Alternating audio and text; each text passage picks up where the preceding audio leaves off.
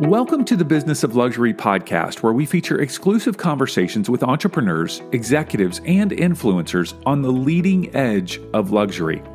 On today's episode, Hooman connects with Kathy Gohari, president of the Rodeo Drive Committee, and she has over 30 years of luxury marketing experience. She entered the world of luxury retail on Rodeo Drive while still in school at the Fashion Institute of Design and Merchandising. And the famed 3-block stretch in Beverly Hills has remained a constant in her career. Kathy has held leadership positions at Christian Lacroix, Giorgio Armani, Dolce & Gabbana, and Valentino. Now in this episode, Kathy shares a brief history of Rodeo Drive and how it became the epicenter for luxury, how the Rodeo Drive Committee supports retailers and landowners along the famed stretch, and how the luxury market has shifted and remained the same over the past 30 years. Let's join Hooman's conversation with Kathy Gohari. Kathy, it is so great to have you today. Welcome to the show. Thank you, Hooman. Thank you for having me. How did Rodeo Drive become an epicenter for the luxury market? Can you share a bit of the history, being that you've been involved for so many years and you played such an integral part? It would be great to have you share with us. Sure. It's actually a very interesting story. And believe it or not, throughout the decades, I've learned more and more information about the details. But it all started, believe it or not, in the 60s when Conrad Hilton invited a gentleman from New York City to come to Los Angeles to run the Beverly Hilton. That man was Mr. Fred Heyman with hospitality. And I believe somewhere within a year or so, he was approached by a friend to invest in a little shop on Rodeo Drive where there really weren't any other shops in that kind of caliber. And that store was called Giorgio's at that time. And shortly enough, Giorgio's got transferred into the Fred Heyman store in the corner location where you actually see Louis Vuitton today. And that's when really Rodeo Drive started kicking in. Mr. Heyman's hospitality background created this oasis of retail that had never been done before. I remember as a much, much, much younger lady, I used to go in there and there was this brass cappuccino machine sitting on the bar. There was a bartender every day of the week. And there was this huge pool table just for experiential time to spend in the boutique while you didn't even have to shop. That was just a secondary comment. And this kind of experience was offered at a time where nobody even knew what experiential meant. And sure enough, he was definitely a major part of informing other brands and getting other brands to see what he had accomplished and inviting more to join. I believe the next big brand after him was Gucci, who liked what they saw and they came and opened one of their biggest flagship stores on this side of the world. And that was also in the 70s. And then it took off one by one. They all came. He was instrumental. He was one of the pillars. Sure. He's the godfather. We call him the godfather. Yeah. Of what Rodeo Drive is today. Yes. And he had help. I mean, they're definitely big names, Your last name is one of them. Your family was also instrumental in building this street. We have Mr. Tronstein, who, may he rest in peace. He was also extremely committed and part of this whole genre of leadership in the 70s and 80s that truly put Rodeo Drive on the map in the way it is today. It's funny you say that. I remember when I was 6 years old, my father took me, he goes, I'm going to take you to the construction site. And at the time of the development and construction Rodeo collection, we put a hard hat together and I'm seeing the brickwork being done. And I had no idea what that meant, what it was. I had my game in my hand as a 6-year-old. And who would have ever thought that, decades later, exactly 45 years later, it is what it is today. And it allowed me and shaped me to be able to have the privilege of representing the Rodeo collection and many of the other landlords in bringing in the major brand to Rodeo Drive, and it's been an incredible journey and ride for me. And when you connect what had happened, it's an amazing story, from 6 years old to where we are now. And to be part of that is very special, very special. It's a special journey. And to consistently be at this caliber and in this kind of reputation, I mean, truly, I'm sure you are as honored as I am to be part of this experience.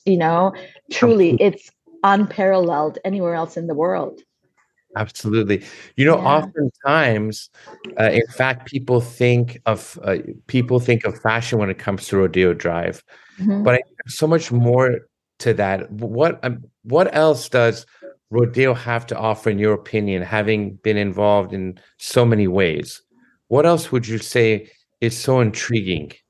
So I'm going to start by saying, as someone who has had the pleasure of at least traveling to some of the other fashion epicenters around the world, in Italy, London, Paris, in those locations, those stores exist pretty much everywhere.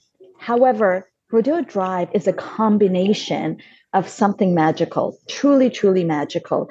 I have yet to see a luxury street like Rodeo Drive to have as many collaborations of experiential pop-ups happen at the same time. I have yet to see the combination of art. We have art exhibitions in stores happening all year round. We have a permanent piece of art that was commissioned with Robert Graham before he passed away, the torso, that just sits very casually on our street every day of the week. We have architecture, landmarks of amazing creations by world-renowned architects. And then there's entertainment, in addition to hospitality. At the end of the day, Hollywood begins and ends on Rodeo Drive. 20, 30, 40 years later, people still come to look for the Pretty Woman Hotel. Those are things that I wish we all had, that kind of publicity that for one movie has carried generationally to so many different people. And it's the number one tourist attraction on Rodeo Drive when people come from out of town. They ask us where the Pretty Woman Hotel is. So these are part of our assets and our heritage and the culture that we have been able to create.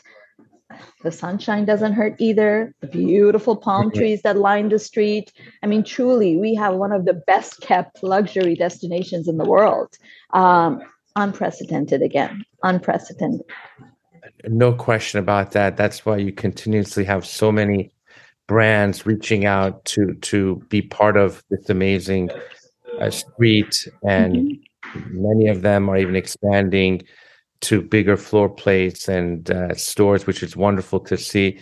Can you share with our listeners what is the Rodeo Drive Committee and how it began? I think people are very intrigued when they hear that there is such a committee and what it really stands for and how unique it's been to help Rodeo Drive be what it is today. Absolutely. It has evolved a lot. Initially, again, the godfather, Mr. Heyman, along with your family and the Tronsteins and many more leaders of the community, when they first started this committee, it was to create awareness of their location around the world, to show what they had built and to invite more to come, whether it was businesses and whether it was clients or visitors, to show that Rodeo Drive was the answer to the glamour on the West Coast, to Via Condotti, Bond Street, and Faubourg Saint-Honoré, those kind of streets, that we had our own version here on Rodeo Drive. That was primarily one of the main assets, because at that time, not everybody knew what Rodeo Drive was about. And of course, that tradition has carried over decades and decades, and it's absolutely still part of our main focus to help market and inform our audiences around the world of what we're about, whether it's through our social media of Instagram, Facebook, which did not exist back then, and even a podcast, the Rodeo Drive podcast. We reach people all over the world in the farthest part of the globe and inviting them to come. And it has evolved. One of our main, I personally think, and I would love your feedback on this, I think one of the best things we got from our committee is the networking aspect of it, how we all know each other. We all have access to each other. In many, many cities and businesses, most people don't know anyone aside from their next door neighbors. We call people down the street. We call people 2 blocks away. We have access to our leaders at day and night. And that is a humongous asset for any kind of a business community to have. It is pure knowledge, and it is absolutely priceless. In addition, we liaise with the city. We have one of the most exceptional city that works so closely with us. From the council members and the mayor, the police department, the fire department, we're all one big family. And we also work with them closely to make sure that we continue to have a safe and very thriving community for our visitors, for businesses and visitors for years to come. Again, communicating with the city for marketing needs. Do you know that how we currently do our Father's Day car show? In the summer, we do holiday lighting ceremonies to celebrate the holidays. But do you know that Fred Heyman did the very first one with a $20,000 budget in the late 70s? And it was a lighting ceremony, and the trees and basically the lights were being lit, if I'm not mistaken, by the children of celebrities who lived in Beverly Hills. Can you imagine? What a visionary that man was. So much so. Truly, 4 decades later, everything that he has done, we're still doing it. We're just, right? It has evolved, but we're still doing the same kind of things. Who knew about experiential in the 80s? Who even spoke about experiential? Many countries, customer service was secondary. In most of the countries, you got what you got and you didn't get upset. I mean, it was what it was.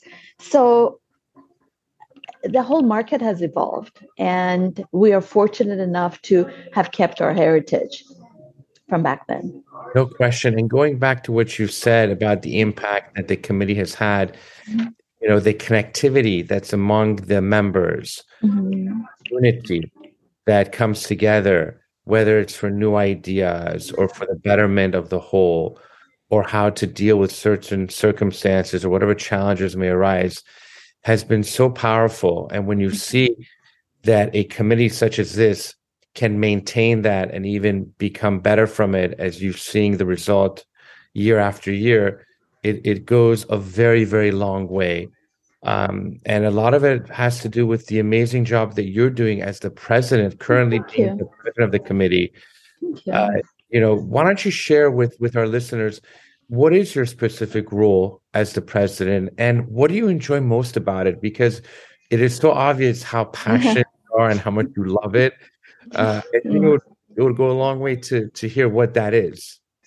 Well, I'm fortunate enough to never do anything that I don't love. So Rodeo Drive Committee has been close to my heart for over 2 decades. I have been part of the committee in different roles.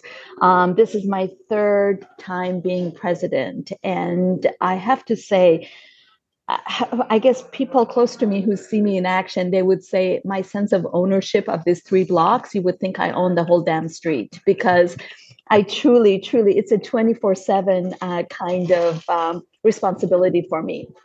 And my goal is to network and to bring our members together to network. Human, how many people do you know? How many communities around the world do you know that any store manager can pick up the phone and call the police chief on his cell phone, or call the mayor on her cell phone, right? Unprecedented.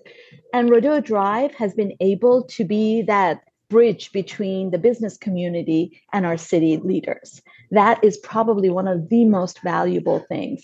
They listen to our concerns, they listen to our complaints, they listen to our ideas, they listen even to our compliments. So that is Rodeo Drive Committee. That is the power of what we have kept going for decades and decades and decades. And I am honored to have been put in this position, and I plan to be in some way part of it for as many years as they allow me to be.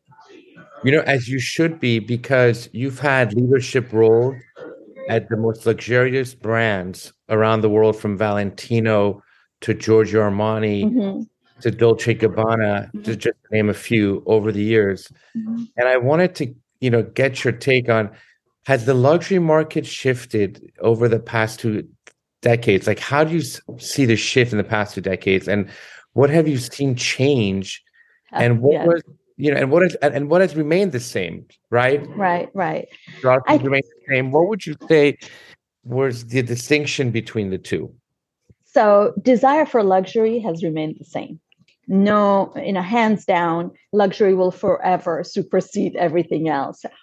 I always say we are in the want business, not in the need business, and people want all the time. So that is the consistent through the decades and has been part of what luxury is in general. Experiential has changed. Although service was amazing, at the point where Fred Heyman had a bar and a pool table, he was the only one. Our idea of experiences was to make sure that the sales associate gave a very warm welcome and a good ceremony when it came to selling the product, having information. That was our experience back then. Today, we have the LVMH store on the corner. They have a huge 2-story size artist sculpture that is part of their installation. We didn't have those things 20, 30 years ago. Those kind of pop-ups were never part of our, even our ideas. The most we would do is we would do a Vanity Fair event when we would put posters in the window of actors and actresses. That has also changed drastically. Also, the generational gap has gotten closer and closer. Before, I used to say I started helping the grandmothers and then the mothers and the granddaughters and the great-granddaughters generationally. Most brands have become so multi-generational that some of the brands will sell to the granddaughter and the grandmother in the same season. This is also new. It's something that had not happened in the past. In the last few decades, one of the things that has changed is partnering up brands with entertainment, getting basketball players to promote a sneaker, getting a celebrity rapper to promote a watch brand, and on and on and on. A lot of these types of grassroots partnerships were not around. There was an ambassador back then who was world renowned, and they sat really properly on a chair and they got photographed by the right cinematographer. It was not a guy tweeting on his Instagram about a certain kind of information or a new sneaker that he had bought. And within seconds, 25,000 sneakers would be sold. We didn't have that back then. We do now. Many of those influencers are the best marketing tools that these brands have. So that has changed. And I remember in the 90s, I was fortunate enough to be part of the Armani team. And during award season, Oscars or things, on a day before, so Oscars used to be on a Sunday. So on a Saturday afternoon, I used to walk onto the sales floor. I had George Clooney stand in one side, Brad Pitt standing in front of another mirror, on and on and on, Julia Roberts, you just name them. They were all there getting fitted for their outfits for the next day. Experience of a lifetime. Those kind of things don't happen very much anymore. Now there are stylists, celebrity stylists, who take the pieces to them and get them dressed. So now when you do see a celebrity walking up and down the street, you can be pretty sure that they're doing it for themselves. They're shopping on their own time. And that's lovely to see. And that's also lovely to see.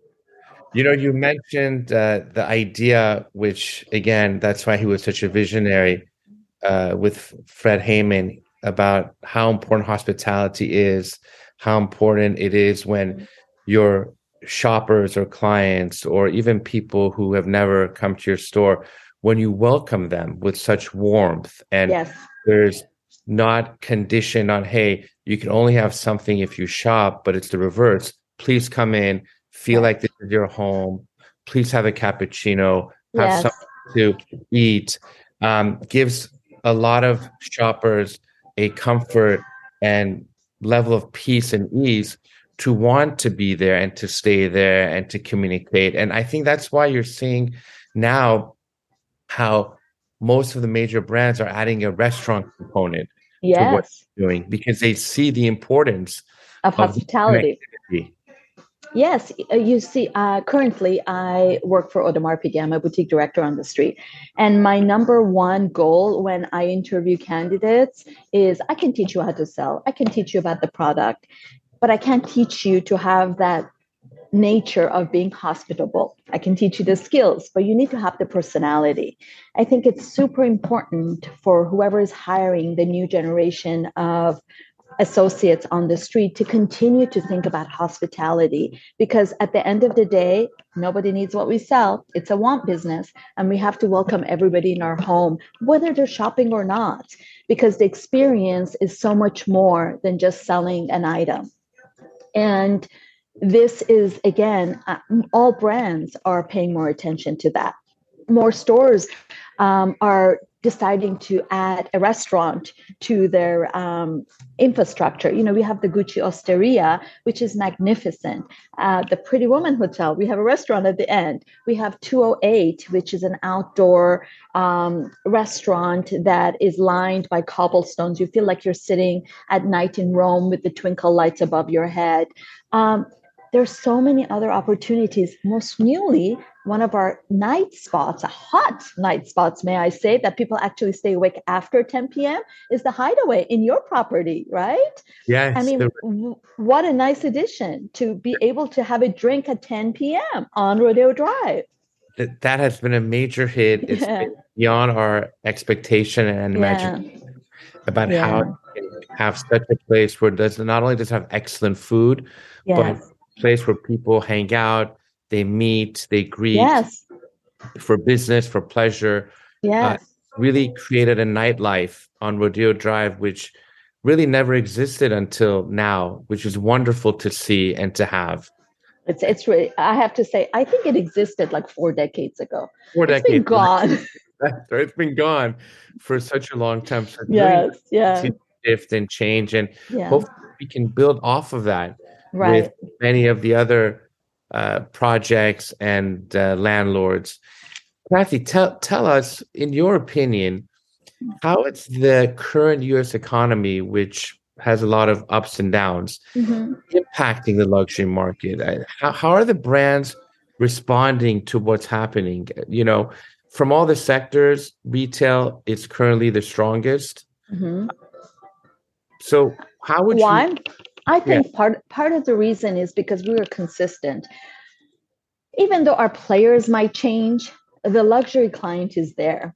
Maybe today they're in their 20s, maybe tomorrow they're in their 50s, at different times, different places. Crypto goes up, lots of young kids get a lot of money, they want to spend it. Then crypto goes down, they go away, and the consistent old money is continuing their journey. Luxury is always there. The players might change, but the business really doesn't change. It's always there, and it's always in demand. Somebody once made a comment to me in the store and said, money never disappears. It just goes into different hands.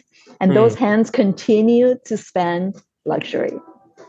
Yes, luxury is a universal world. It's an experience that everyone wants to have. And it's exactly what you just said. Kathy, if people want to follow your work, and what would be the best way to connect with you online? So I am on Instagram myself. I am around. I'm walking up and down Rodeo Drive on most days. There you go. Just drop by. But Rodeo Drive itself has an amazing Instagram account. We have Facebook. We have podcasts, and we even do TikTok these days. You know, I would love to see what Mr. Fred Heyman thinks about us today. But there's many ways of connecting. And me personally, I'm also on LinkedIn. You can find me in all the traditional ways. Fantastic. Well, we cannot thank you enough for being on the show today. You gave so much insight and knowledge, you know, on the luxury world, Rodeo Drive Committee, and yourself, of course, who's a celebrity. So thank you, really. Thank you for being part of our show, and thank you for continuing to be so instrumental with what's happening in Beverly Hills and Rodeo Drive. I appreciate you so much, and thank you for the same. You are a major player on our street too, my friend, so thank you for your partnership. We hope you enjoyed Human's conversation today, and we invite you to share this episode with someone who might enjoy it as well. Take a screenshot on your phone, text it to them, and tell them to check out businessofluxurypodcast.com. Also, we encourage you to rate and review the show on your favorite podcast platform. Thank you for listening to The Business of Luxury.